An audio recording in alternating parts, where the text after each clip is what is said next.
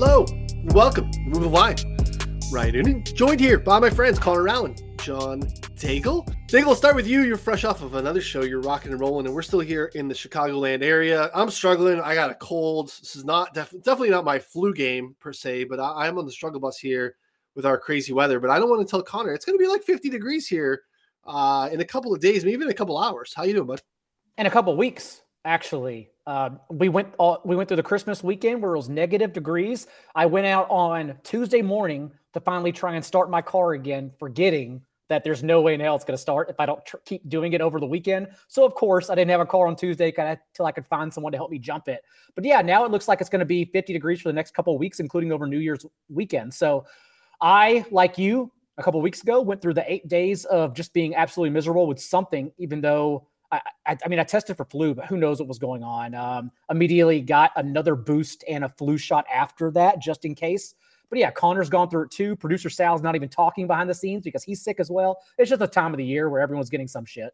I thought I was feeling fine this morning. Woke up feeling good. And then you sound like hell, actually, the more you talk. Oh, yeah, that's what I said. Yeah, my eyes look like I just got done, hanging out with Connor with the Black and Milds and a Wiz Khalifa concert, or a Mac Miller, right, Connor? Is that what we're doing these days? We're not doing Mac Miller concerts anymore. I'm sorry. Yeah, rest in peace. I was educating Noonan and Luis earlier on stoner rap, from our high school days, Wiz Khalifa and Mac Miller, and they were telling me they listened to Dave Matthews Band, Tupac, and Biggie. So that just shows the generational differences there. Mac Miller is more than stoner rap, or was more than stoner rap, to be fair. Just listen to Swimming, and that's why whenever he started touring last, he was playing with an orchestra, because like Childish Gambino, he grew into like an adult artist as opposed to just a kid rapping about his sneakers. So yeah, I mean, give him a little more credit than stoner rap. But Wiz Khalifa is definitely stoner rap. Yeah, he's definitely more than that, but that's kind of how we started, with like a few bangers, plus the infamous Donald Trump song, from his early days. That was a good song until he became president. But another topic for another day. Stoner rap from my time, it was just straight up like actual stoner rap, which is a little different. I don't even know if that counts, but hits from the bong, just really good hardcore. I don't know if Daigle's kind of in between us, but I'm not quite sure if he's following. Nah, I've always appreciated hip hop culture a lot more, but like I listened to a lot of Clips growing up, which was like previous to Neptune's album. It was, not Cisco. It was, I can't even remember right now. There's so much going on, but yeah, a lot of Clips. What else did I grow up on? Bun B and UGK, since I was in Dallas, and that was, of course, was Houston rap. Sal says Afro Man is also pot rap, but yeah, I don't know. Lots of hip hop. Did not come here expecting to talk about hip hop culture. Otherwise, I would have been more prepared. Yeah. Shout out Cypress Hill. These young guys will never know. So, all right. Live every Wednesday, we're going to do our best to continue. We're going to go all the way through the Super Bowl here, talking about our favorite games on the board, taking your questions if you're hanging out with us on YouTube. Subscribe so you don't miss a show. Let us know what your favorite Week 17 look is. Jump in the chat. We really appreciate that. It goes a long way. We'll let you know, too, we have 2 episodes of Move the Line each week, both available to stream on YouTube, both available in podcast form as well, wherever you consume those podcasts. This is the game preview. Move the Line prop drop is every Friday at 2 p.m. Eastern. Pat Mayo joins Connor and myself. We go through our prop plays for the week, also on the YouTube channel as well. Also have a unique YouTube channel, 4for4 Bets, has unique daily content there too. You want to subscribe, check that out too. Our NBA team is contributing over there. We'll kind of turn the dial up on college hoops here in the next little bit, still doing MMA, lots of other great stuff too. Also great time to jump in to a subscription. If you're just kind of hanging out with us, you can soon move the line. We really appreciate that. 4for4.com has a betting subscription. The betting subscription gets you access to everything on the site. You will get all of Daigle and TJ's end of the year DFS content, again, along with all the other sports, all the tools, literally everything. You can go over right now, 4for4.com/plans. It is $34 through the end of February. It's basically $34 for 2 months of content, all the way through the Super Bowl. And again, you get all the other sports as well. So 4for4.com/plans to check that out. Just 2 weeks to go. We are entering motivation season. I think we need to, offer a little bit of context here, pump the brakes on forecasting. Motivation is safe to assume that is almost always already baked into the number. And in most instances, you don't know more than the most liquid market on earth. I think if you got a guy named Sully on the north end who has a buddy who used to play pickup ball with Tom Brady's, trainer back before they moved away, who is telling you like, no, you don't know more than what's going on in a very liquid market. In the NFL, this stuff is baked in, and we've kind of already seen some stuff, even in the last like 4 or 5 hours, on how the market is kind of moving with some of this stuff. So assume it's already accounted for. Seating wide open on both sides. AFC side, the winner of the South is still to be determined. Next week's Titans and Jags game is really going to decide that. And we've seen the Titans kind of react to that. We'll talk about that in a moment. Neither team's going to really benefit from a win this week. The Jags do have a shot at the final wild card spot. It's really small chance though. So handicapping them is going to be a little tricky. Maybe we'll get to that at the end. For the most part, we have 3 AFC East teams, Patriots, Jets, and Dolphins, battling for the final wild card spots. Seating at the top of the bracket, very fluid though still. So I think motivation there is already built in. Play it as it lies. On the NFC side, 5 teams chasing the final 2 wild card spots. Giants basically just need a win and they're in. South is still wide open. We have, again, a really important Panthers-Bucks game looming large this week. We'll talk about that too. So in a bizarre weather week, as Dangle said, like a juxtaposition of last week where we had weather concerns at like half the spots, freezing conditions, wind issues. It's going to be nice everywhere, unseasonably nice across the board. Even Green Bay, who is going to be playing, basically a night game, early evening, it's going to be still in like the mid to upper 30s in Green Bay this week. No one is getting freezing conditions. No one's getting any wind that we need to consider. So let's jump in real quick. Let's talk about this kind of shifting game on Thursday night before we dig into the rest of it. Dallas and Tennessee. Tennessee, nothing to play for, has started to kind of announce some starters are going to be benched. Looks like it's continuing to move. We basically are out to Dallas 10.5, even 11 in some spots, total down to 40 as well, which is absolutely crazy to have an NFL game with a team laying more than 10 on the road, a team that might be in the playoffs. But, Dallas should be going full out here. They have an outside chance at the NFC East title. They play on Thursday. Again, they don't have the luxury of knowing what's going on in the Eagles and Saints game, so they have to really play to win. And, Connor, we've kind of seen what's happened with the Titans. Yeah, I personally think that Dallas here at 10, if you can still grab that, I know there's a bunch of 11s out there, is still a great look because we're looking at Malik Willis getting another start, most likely here behind just an awful offensive line. I mean, Malik Willis has done essentially nothing to prove to us that he's like a competent quarterback in basically any way, shape, or form. Tennessee will not have Derrick Henry in all likelihood. I mean, he's doubtful. I didn't expect him to play regardless. I don't think he will play. So we're looking at, Malik Willis is going to have to do some heavy lifting here against the Dallas defense that, while it's still banged up, I think can still make plenty of an impact here against the Titans offense that's really struggled. And the Titans run defense has shown a little bit of cracks with some of their injuries as of late. But we've also seen Dallas, when they face like a tough, run defense, they can go really pass heavy and just dominate through the air. I think this is kind of a great spot for them to do that.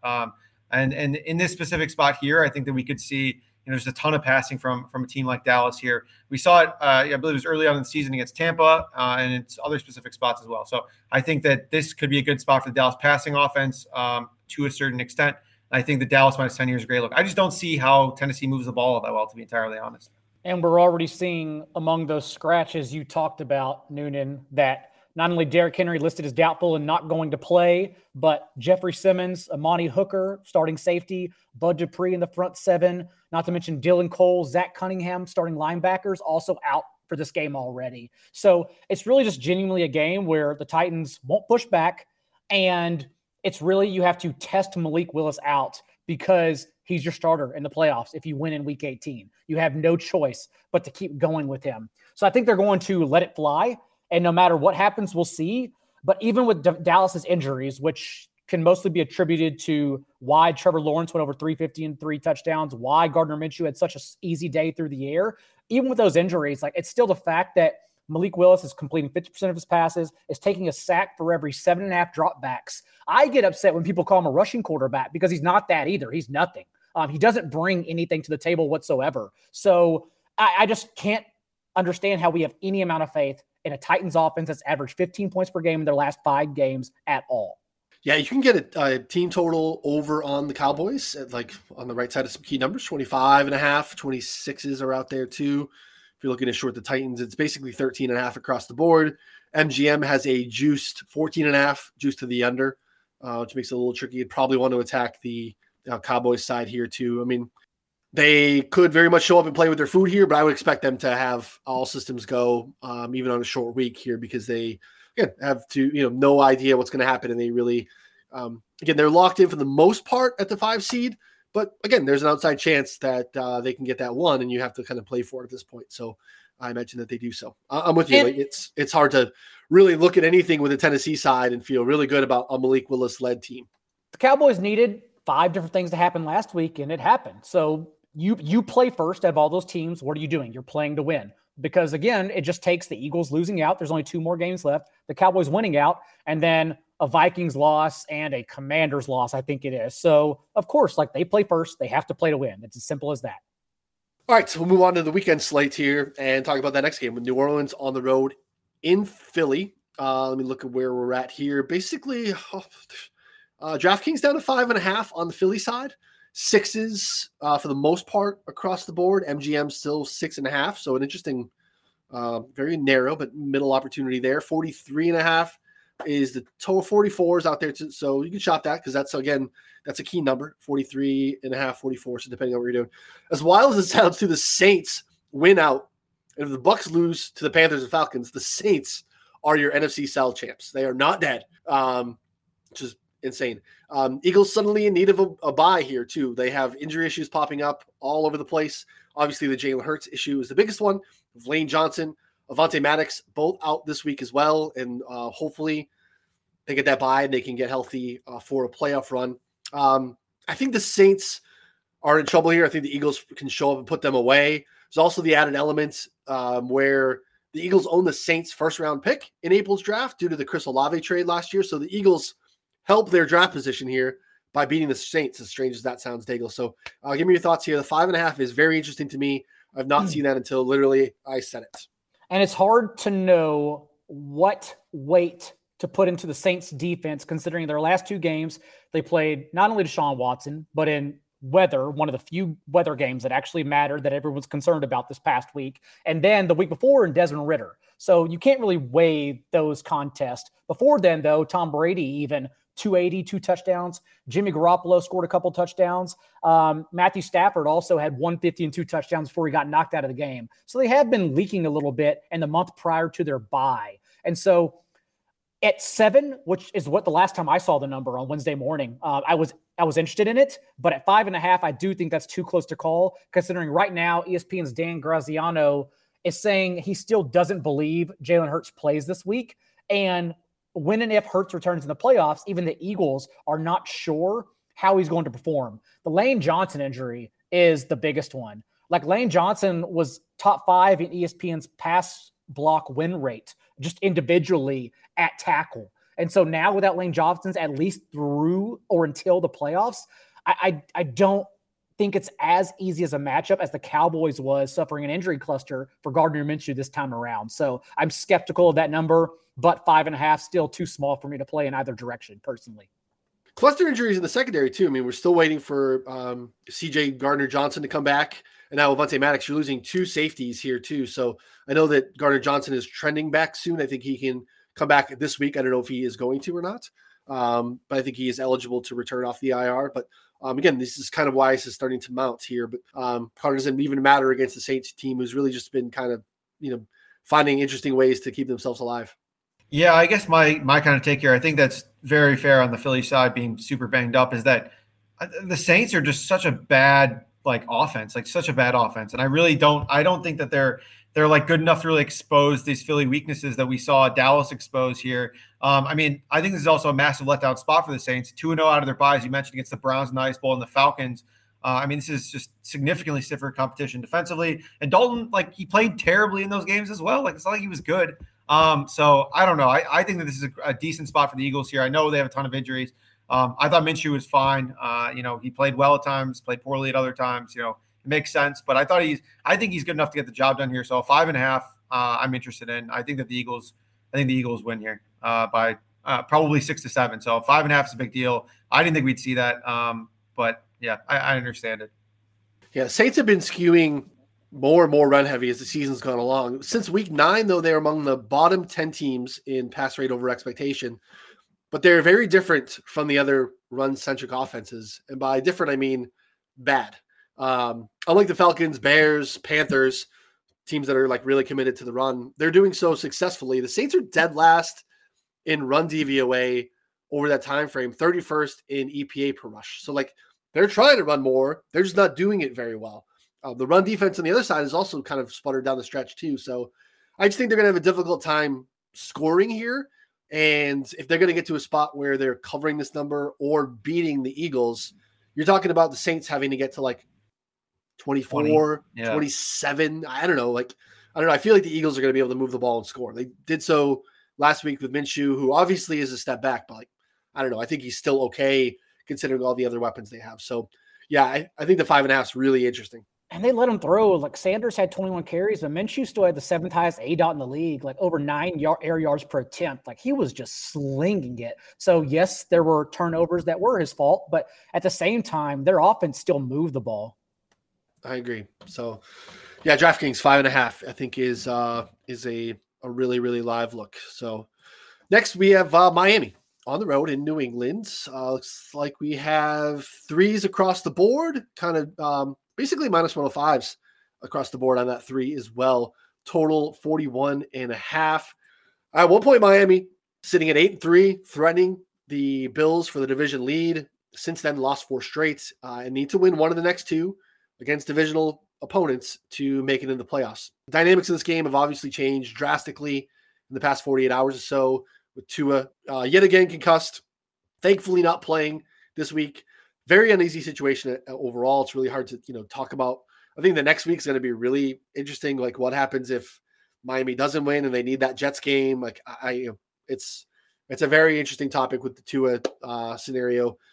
We'll cross that bridge when we get there. This week, it's going to be Teddy Bridgewater under center for Miami on seasonably warm conditions, as we talked about in Foxborough, against the Patriots team who we've poked holes in. I really do think that their defense isn't quite as good as the metrics would tell you, but they really showed up in the second half against what appeared to be a buzzsaw Bengals offense early in the game. Like it was, 20 zip quick in that one. And they really slowed them down in the second half. They're dealing with some injury issues as well, New England on the defensive side, especially in the secondary. But Dave, I'll let you get started with Miami and New England. Burrow actually had the most completions in any half by any quarterback this year in that game. Went into the locker room with 280 yards and 3 touchdowns. And I wonder if it was Patriots defense catching up, if it was second half adjustments without Lyle Collins, who got injured in the first quarter, and Hakeem Adeniji came off the bench and actually finished bottom 4 in the league, and pressures and hurries allowed at his position at right tackle in place of Collins.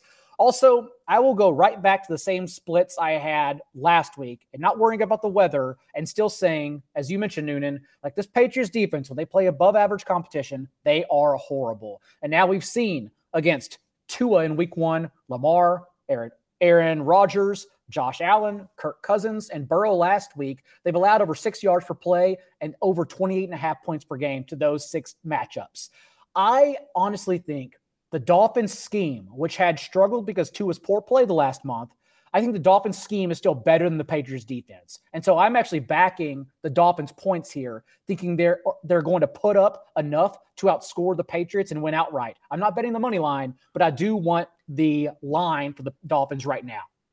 Get the 3. All right. Interesting, Connor. What are your thoughts here on Miami, New England? I go back and forth because this game is tough because New England's defense has been pretty solid at stopping the run. Like, as you mentioned, their secondary has been exposed, but against like pure running backs, not running quarterbacks, they've gotten, eviscerated by, but just like pure running backs, they've actually been pretty solid. And so that kind of not necessarily leaves Miami one-dimensional, but it puts a little bit more pressure on Teddy to be successful and the passing offense to be successful. The last we saw from him was horrible. And at least from what I remember, it was pretty much outright disaster. And so now we're getting a Patriots secondary that, again, like Dago said, I don't think they're necessarily good, but if we look at those splits, we look at like what category does Teddy fall into? Does he fall into the first category or the second category? I'd say he almost certainly falls in the second category given what we've seen. But like you said, the scheme is good enough to probably have him be reasonably successful. But again, like that's you're essentially almost only betting on Mike McDaniel. Like that's what you're betting on. And that's fine because I think he's proven to be good enough. But for me, I think it's kind of an underlook here just in the game as a whole because and unfortunately, when I was looking at it, it was 42.5, now 41.5 with Tua officially out. Because I also think that New England, like Miami's weakness defensively is their secondary, is their pass defense. Like, do I have any faith in the Patriots exploiting that? No, like zero faith. Like I think they're probably going to run Ramondre a bunch. They're probably just going to, continue to be suboptimal as they've been all year. So I think that the game can get drawn out if Teddy ends up putting points. They end up having to go pass heavy. That's certainly within the range of outcomes, but I just don't think that that's the most likely outcome here, given these offenses. Yeah, it's a stay away for me. I think the 2.5 in New England side was interesting. Out to 3, I think probably would lean Miami, but again, I don't know. We just haven't seen anything from Teddy that's super encouraging too. So, I just wonder what's going on too, locker room wise, and you feel like you're scuffling, you lost your leader, you got to kind of, win one of these games. They do benefit, I think, by going to New England and having, pretty nice weather, which is not, what you typically see when that schedule pops up. You're like, oh, Miami's going to go to New England and, on January 1, that's not going to be a fun trip for them. But I think they benefit here too. So probably lean Daigle side at the 3, but stay away from me. But interesting to see kind of where this is lined at -105 everywhere if those 2.5s come back. So they were there this morning, which is interesting on Wednesday morning. All right, next, the other team in the division that is still fighting for the playoff spot is the Jets. They are in Seattle, and this has moved quite a bit with the quarterback news here. Across the board, we have the Jets 1.5-point favorites. 42.5 is the total everywhere as well. Zach Wilson era looks like it has come to an end for the Jets. Mike White back this week, just in time to try to salvage any remaining hope that can propel the Jets into the playoffs. Seattle in the same boat. Neither club can secure a playoff spot with a win here, but the loser of the matchup is comfortably making vacation plans for Wild Card Week. They are not going to find their way into it if they don't take care of business here. So Tyler Lockett looks like he's trending back. Good reports today at practice on Wednesday for Lockett. That definitely helps. Again, very difficult matchup on the outside against this Jets secondary, who is, I think, the best unit in this game. We've really seen kind of a backward slide from Seattle, really across the board. But, they need Lockett back, I think, to have a chance here, Connor. What are your thoughts on the Jets being short road favorites here going across country to Seattle? Yeah, I kind of like the Jets here, which is how they match up, especially getting Mike White back. He just makes such a massive difference from being able to do the little things really well and I think exploit a Seattle secondary that has really struggled over the past month. And the run defense has been just absolutely brutal. So it just gives them another kind of out to lean on. Like if they want to go run heavy, they can do that. They can be successful. But I also think they probably have success passing the ball with Mike White back. And then the other side of the ball, their secondary, I think is good enough to go toe-to-toe with DK Metcalf and Tyler Lockett. As you mentioned, Lockett lines up plenty in the slot as well. They move their guys, a good amount. So, I don't think we're going to see like a Sauce shadow or anything like that. But I think it'll be an interesting matchup. But personally, I would lean Jets at under 3, even on the road here. And I'm not high on any particular props for the Jets. Like the Seahawks, only Jerry Jeudy have reached 90 receiving yards on the Seahawks all year. And that was in week 1. They are still prone to completely shutting out wide receivers, in particular from the boundary, despite allowing the second most receiving touchdowns, 11 from the slot where Elijah Moore will be. But overall, it's just a fact of what is happening with the Seahawks in the last month of the season since week 12, allowing 27.6 points per game and the 4th highest passing touchdown rate in the league, and getting Mike White back because we know he averaged 43 pass attempts per game. We know the Jets were actually an above-average team, 13th highest pass play rate from neutral game script in those 3 starts from Mike White. So they're going to throw the ball a lot. Seattle's been failing to covering the throw since week 12. Thus, I do think the Jets get it done here just with enough points on the board to sneak by and win. And as you mentioned, yes, consecutive wins and only 1 Patriots loss needed over the next 2 weeks for the Jets to come out with the final AFC wildcard spot. Yeah, and even if the Patriots take care of business against Miami, they have Buffalo on the road next week in the spot that Buffalo needs. So tough path for New England to put themselves in that position because of the Raiders game. So they don't deserve to be in the playoffs because of that alone, unfortunately. But yeah, interesting to see how the rest of it shakes out. There are paths. There's a really difficult path for the Jags to actually win. The Steelers are actually live. Believe it or not, with some of these other losses, if a bunch of teams lose and The Steelers are still kicking around back there if they take care of business the last two, but seems very likely that it's going to be, one of these AFC East teams. So I'm with you guys. I do think that the movement towards the Jets and Mark White makes sense. I do think that they are the, better squad here. Again, I think they have the better unit. I think that really matters kind of with the way these teams are playing right now, even if Tyler Lockett comes back, which I think is the only shot that they really have to even compete here. So tough sledding for Seattle and tough shakeout considering how well they were playing early this season. But hey, Geno probably back for them next year. And, they're built to contend because they are going to make do of all of the Broncos woes that they have through the draft in that terrible, terrible trade. So they have some nice draft capital there to take advantage. All right, next, Carolina on the road in Tampa Bay. We've seen some movement here since the opener. We're down to 3 across the board on the Bucks. 40.5 is the total. Panthers really dominated the Lions in the trenches last week on both sides of the ball, which to me was surprising considering that's really been Detroit's strength.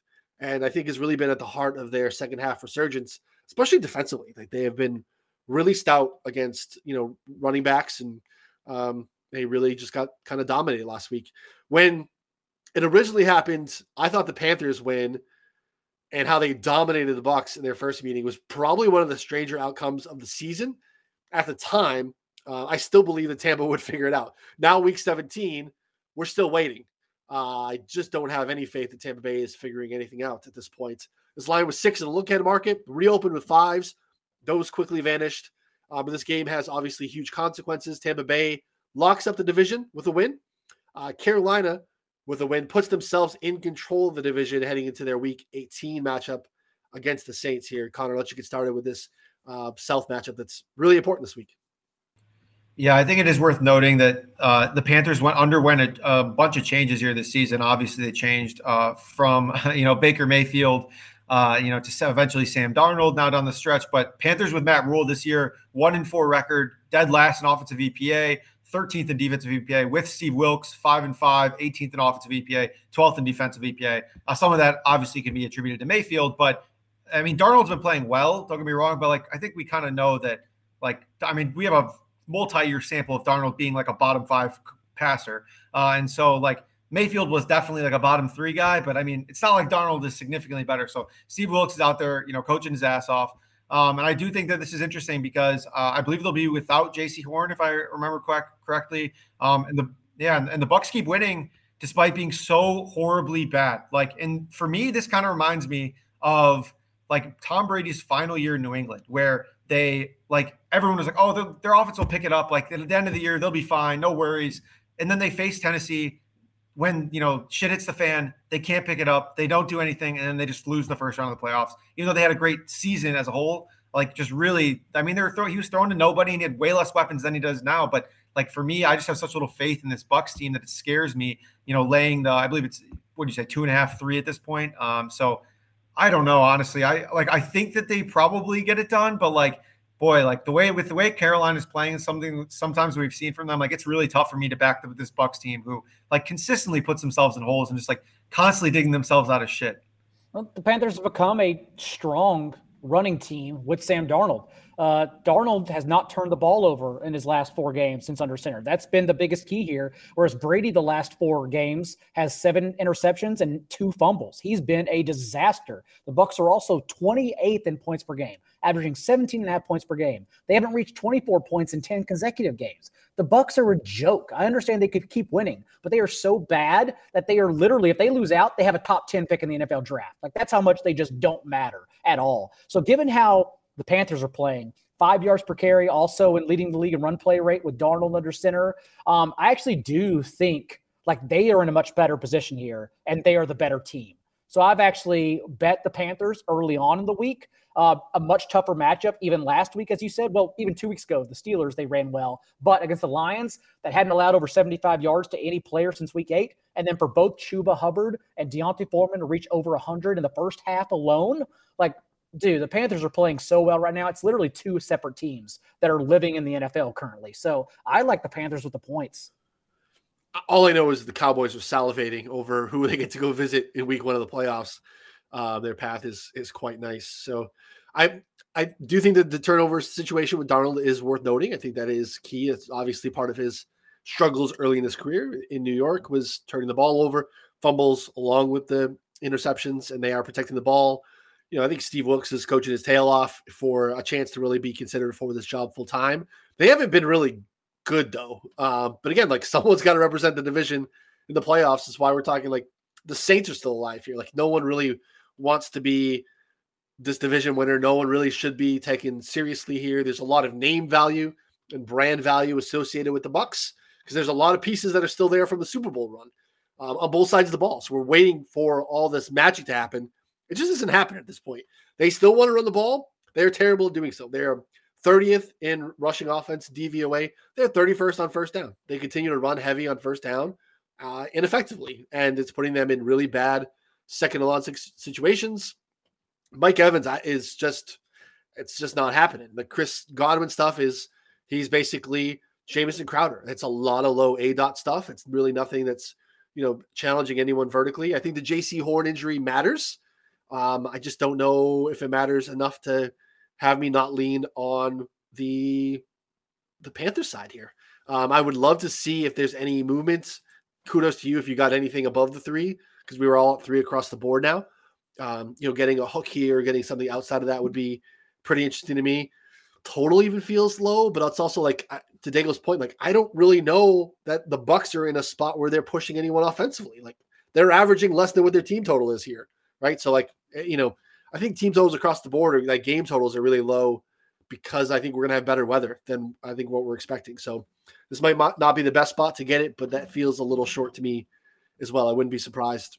The Bucs are also allowing 4.5 yards per carry to opposing running backs. Like I don't think they're the best defense for this matchup either. So no, it's true. I really like the Panthers in this game. What's Vita Vea's status right now? I think that also matters. DNP on Wednesday.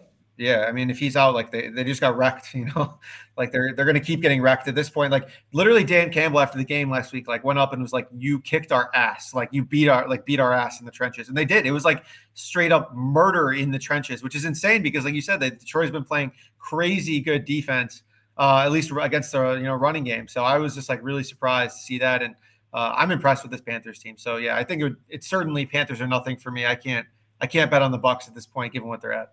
And thank you for the bar tab when you get back from Mexico. Colorado. I do. Yeah. It'll be, you choose the spot. Well, actually, no, we're not going to like Alinea or anything or any crazy place like that, but we'll go somewhere reasonable. It's going to be an Irish dive. It's fine.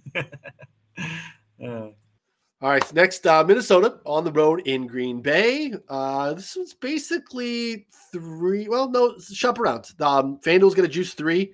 So does PointsBet. 3.5 is out there as well on the Green Bay side. 47.5, 48.5 of the total. So again, shop around. DraftKings down there at 47.5, which feels light. It's actually a minus 105 as well. So they are definitely tempting you if you like an over position in this game. Look, the Packers, we talked about it too with like the Cowboys. The Packers ran hotter than the sun last week. Even on Saturday when they didn't play, everyone that they needed to lose to keep their playoff hopes alive obliged. Then on Christmas Day, they definitely benefited from a dinged-up Tua in the second half. Vikings still have positional seeding to play for, even though they've locked up the division. Kevin O'Connell has stated publicly that they are going full force the next 2 weeks. They want the 2 seed. They want the chance to be at home for as many games as possible in the playoffs here. Connor, I'll let you get started with this one's a rematch from week 1. These two teams are definitely playing different football right now, even though one of them just refuses to lose no matter what the scenario. Yeah, it's pretty wild. I mean, Green Bay 3.5-point favorites despite, being on the outside looking in, I guess, for the playoffs. But like the way these two teams are trending, like it totally makes sense because Green Bay's offense has been crushing as of late. Minnesota's defense largely struggled. And this Vikings team, if we look at kind of their whole, like as a whole right now, they have a +5 point differential on the season. They are 25th in total DVOA, 19th in offensive DVOA, and 22nd in defensive DVOA. So that's like less efficient than the Steelers, Bucks, Raiders, and Giants by the numbers, and their defense less efficient than the Texans, Titans, and Dolphins. So, I mean, you're getting a Green Bay team that's been, ascending. I think that they got a little bit lucky with the Tua injury last week, who was, crushing in the first half and played, literally the worst football of the season, second half, but still, I think this Green Bay team's hot. The offense is rolling, and they get a great match against Minnesota here. My issue is that I would love this at 3. There are still a couple of 3s that are a little bit juiced. 3.5, I don't like as much. Maybe I'm just getting in my own head with the hook here, but I do think the Green Bay is the side. And I know some are worried about motivation here. You mentioned it, Noonan. If the Eagles win in the first slate of games, then when the Vikings take the field in the afternoon, it matters a little less for seeding.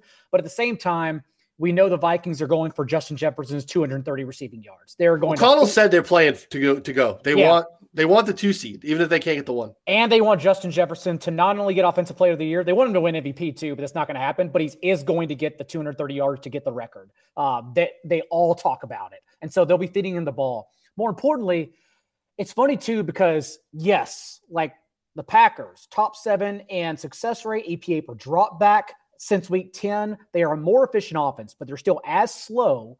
And thus, even efficiency doesn't matter for props, doesn't matter for fantasy. Aaron Rodgers still looks like the same player. Like you can't play him in props. You can't bet on him in fantasy because like they're still just like a bad offense. Like they're more efficient. Congratulations. Doesn't amount to betting whatsoever, really. And then we see on the other side of the ball, the Vikings, like we tried to do this with Dalvin Cook last week, and where we think, okay, it's a good matchup. But it doesn't matter because the Vikings don't change their plans for the matchup. So, yes, the Packers are allowing over 5 yards per carry, one of only 4 teams doing so, but it doesn't matter. Dalvin Cook now has averaged 3.5 yards per carry since week 11, whereas the last 3 games, the Vikings know it, and they're averaging 48 pass attempts per game. They're not even trying to run the ball anymore. And I don't blame them because they can't. So I do think although the Vikings would logically do well in running the ball, they're not going to do that given the record and everything else I explained. So, yeah, I kind of do think the Packers play themselves into the points and a win here. Dalvin Cook last week in the first quarter, 6 carries for 40 yards. The rest of the game, I believe he ended up with 8 carries for 20 yards. Absolute death. Horrible. Sounds like someone had ladders on Dalvin Cook last week. It was rough. Yeah, I mean, they're just totally different teams. The Green Bay pass defense has been really good too. Since week 9, they're second in pass DVOA. So like they are slowing teams down a little bit. But we all remember what happened in week 1 when they matched up. We were all dying to figure out why in the world O'Connell was able to get Justin Jefferson on linebackers and safeties all game, right? So like you got to think that they are going to try to do that again. You got to think that Green Bay is ready to adjust for it. If they are not, shame on them. They are going to not be in the playoffs, and they will deserve to not be in the playoffs if you can't find a way to scheme, Devondre Campbell in the slot against Justin Jefferson is not something we should see on Sunday, but we might because we saw it in week 1. The last 3 weeks as well, Vikings have ran the 5th most man coverage. They've altered their defense completely, trying to cover up and mask how bad they are and allow explosive plays, and it hasn't mattered at all. So we're going to get some. I talked about props not mattering, but just the splits between if Christian Watson goes and Allen Lazard, both who have been amazing against man coverage this year, like those are ladders I think I'd be interested in. But other than that, yeah, Aaron Rodgers, not much for me. On the tackle side, this is one of the hardest ones for me to project plays in this game because we have the Vikings that are giving up the most plays per game on average on the season. Then you have Green Bay who definitely refuses to push the pace, and they are very slow and methodical. So it's like the push and pull of like who's going to be able to take advantage. And then look back at week 1, they both had 61 plays. So we'll probably be right around the middle of the pack. It's definitely very off from where they are and where they've been trending as of late. So interesting to see how that one kind of shakes out. Depends on, I think, game flow and who's in the lead. All right, next, Buffalo on the road in Cincinnati. I think this is going to be a great end of the week game here on Monday nights. We have Bills, a short road favorite here, basically 1-point favorite. There are some 1.5s out there. 49.5 is the total. Both clubs and the Chiefs have a path towards the top seed in the AFC. So we're going to get their best here. Both clubs really keep winning, though we haven't really seen their best as of late. Mentioned earlier, the Bengals got off to a great start in New England. Couldn't really do much in the second half there. Saw the same thing kind of in that Tampa Bay game the week prior, where it felt more like Tampa Bay giving it away than Cincinnati running away and taking it. You can really say the same for the Bills. They trailed the last week at the half against the Bears. They really haven't dominated anything since the Josh Allen elbow injury. I feel like now is the time. This is kind of a playoff game in a sense. like to start to see a little bit of the upside that we're going to see here. Either way, great football game to kind of put a cap on the week here. Daigle, let you get started with the Bengals and Bills. And we saw it again with Josh Allen just forcing throws in the first half against the Bears. Stephon Diggs, no first half targets. Bears end up with a end zone interception in the first half as well. But they at least proved their versatility. And probably a lot of it can be attributed just the Bears being literally the league's worst run defense since week 9, whenever Robert Quinn and Roquan Smith are off the team. But also like the fact that both James Cook and Devin Singletary, like that they ran for over 250 yards, that average over 8 yards per carry, tells you the Bills can get it done in a variety of ways. Whereas, as I mentioned earlier, I'm still worried about the Bengals pass pro in this game. I'm worried about Zach Taylor slowing this one down. And so just from how they are going to approach one another, it's not even the sharp move. It's the dumbest bet possible, but I bet the under on Monday. I think the way both these teams are playing, it lends itself to be just a much slower, grinded out game than anything else. It will not be a fun watch to watch these two teams have an under, but I think that there's some validity to it. As we mentioned, it hasn't been great football from either side here yet. Connor, what do you think in that one? Yeah, I almost kind of thought that like a live over would be great because I just that's a good way to put it. Yeah. You like these teams like feeling each other out, like for like a quarter and a half with it being like 3-0 and then, but like the fourth quarter, there can be like 5 touchdowns, just because of, how the game breaks out. So yeah, I think the under, if you want to play something before, is probably the right look.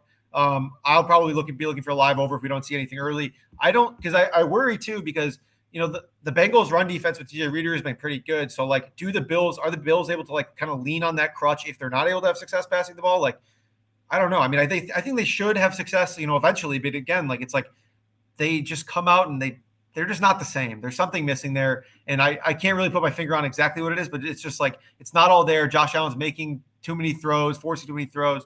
Like, I mean, if you're throwing interceptions against the Bears, like something is broken.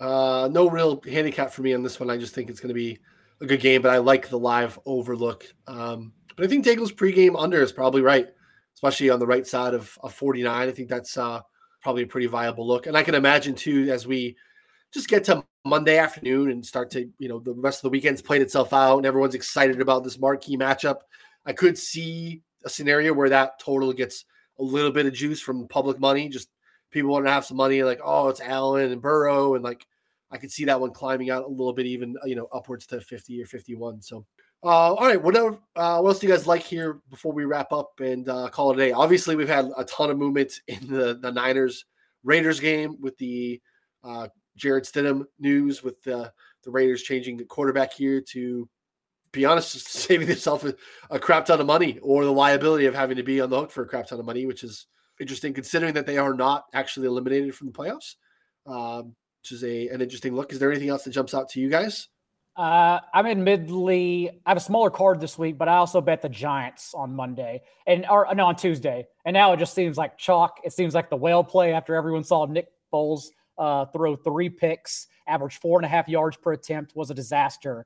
But also in that game, as if it wasn't bad enough, 3 of 6 against the blitz for an interception and 2 sacks. And as we know, Wink Martindale still blitzes at the league's highest rate. Also under Jeff Saturday, the Colts have allowed 11 rushing touchdowns in only 6 games, have only scored 19 points per game. So whereas the Giants altered their game plan to allow Daniel Jones to throw 42 pass attempts against the secondary, I think they alter it again, and we see a heavy Daniel Jones, Matt Breida, Saquon Barkley game here, and they get there with ease. So it's just an amazing spot for the Giants. The Giants are in with a win here. Yep. So it's a big one too. This is really hard. It's like, both these teams are like done. There's Cole McCoy playing, which makes it a little bit interesting. I think Atlanta could run all over the Cardinals here. It's really hard to like feel strong about that. I feel like Desmond Ritter's been okay. Like I feel like Drake London can do some stuff here. So at 3, I think the Falcons are a little bit interesting. Haven't pulled the trigger, considering, because I see 3.5s are popping up. So I'm not alone in that thought. So I'm going to give a little bit consideration to that this afternoon. That'd be an interesting look for me. But I feel like some totals are low. That Washington-Cleveland total, again, 2 more crappy teams that don't have a ton to play for, though Washington is still live.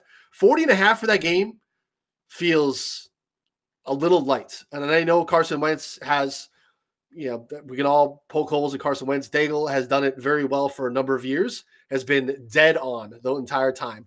Though I do think that there is a little bit more upside with that offense with Carson Wentz. We haven't had a great performance from Deshaun Watson.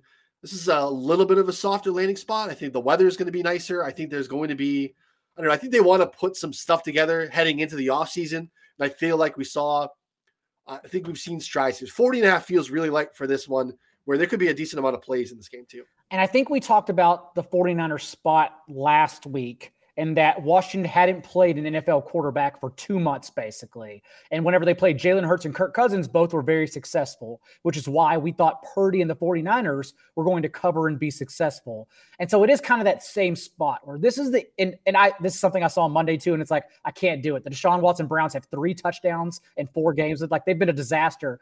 But there is something there. Like, you eyeball it and you say, look at his schedule. This is the easiest game Deshaun Watson has had so far. So I kind of was looking at that too, but I admittedly don't have the courage to bet it. Connor, anything else on your card or that might find its way in your card? Yeah, you got to close your eyes there. I do think also too with that Colts-Giants match you guys were talking about, I think it's like one of the biggest coaching mismatches of the year with Parks Frazier and Jeff Saturday against Wink Martindale and Brian Daboll, who have just been like coach of the year, Brian Daboll. Oh man, I know. I was really hoping the Eagles would win, so that way I could just start counting my money on the Sirianni tickets. But I think an interesting spot here. And this is not something I normally recommend, but there's just like 3 teams that I love that are getting a ton of points. But just given the spots here, okay. So 3 teams that I think you could tease, but I like a 10-point teaser here. 3 teams. I know this is like the fishiest thing I've recommended. What? Cowboys to 1 point. Look at, this is free money. Money. Cowboys to 1 point. Chiefs to 2.5 points, and Niners to pick them against the Raiders. Okay. I like it. Look, I'm looking at all these. I'm like, dude, like these teams are going to win. It might be by a touchdown. It might be by 20 points, but they're all going to win. You need to jump on the Cowboys quickly because it's already up to 11. Like the Titans already, as we talked about at the top of the show, 7 defensive starters ruled out. Derrick Henry going to get ruled out. Like it's about to be Malik Willis and Racey McMath. That's their starting offense. Yeah, it looks like it's already out to 11.5 on FanDuel. DraftKings points bets still have 10.5. So, but we've been doing the show, Connor, for 5 years. And, I used to have a segment at the end of the show where I would add, maybe talk about like a 4 or 5 leg teaser. I'm bringing it back. Fishy teaser of the week. Fishy teaser of the week. And here you are, year 5, week 17. I've never gone to a 10-point teaser before. And you're like, here's what I got for the people. And I don't disagree with you. I think it's really interesting, pre-show meetings and stuff before, you would shoot down. I can't talk about these 10-team teasers because you're like, we're like no credibility. No one's ever going to listen to our show if we're on here spouting off 10-point teasers. But, yeah. I love that we've come full circle. Times have changed. I'm just ready to go. Just drop the hammer on this play. This is like, 10-point teaser. Just drop the hammer. Every team is winning by 20. It's going to be great. It's going to be a glorious Sunday, week 17, filled with money, tequila, everything.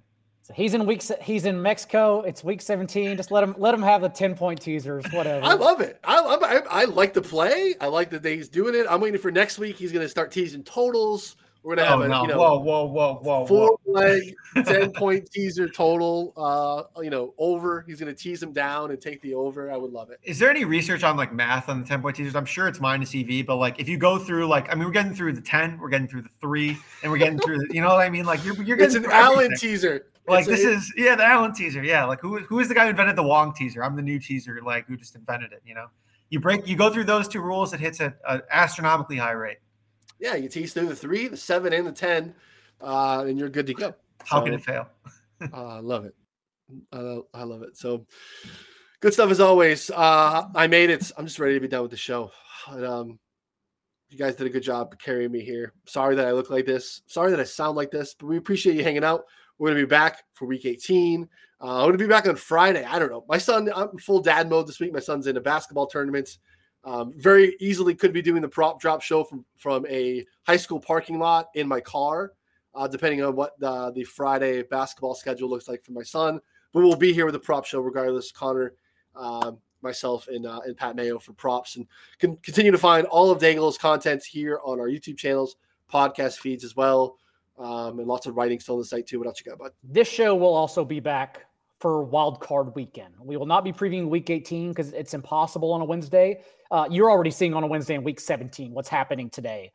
Week 18 is double than this, but we will be back to preview wild card for sure. Love it. Did you just cancel next week's show? We don't record week 18 moves the line, do we? We typically do, but we can. I like we'll be back I next like week, a week off. I don't See know. everyone next week. That's fine. I'm waiting for producer Sal to be like, "Wait, did Daniel just cancel us for I this?" thought we weren't have recording stuff to this. talk about, It is hard. We can talk about it. We'll see how how the week plays out, and then we can decide. I doubt if there's something to talk about. That's more 10-point teasers, baby. Let's roll. Yes, teaser show.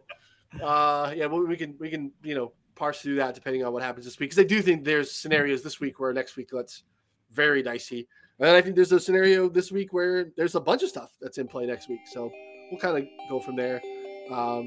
Producer Sal's okay to cancel. Not surprising. So for Daigle and Connor and Ryan, we'll see you all on Friday for the Prop Show. Thanks, everybody. Yeah.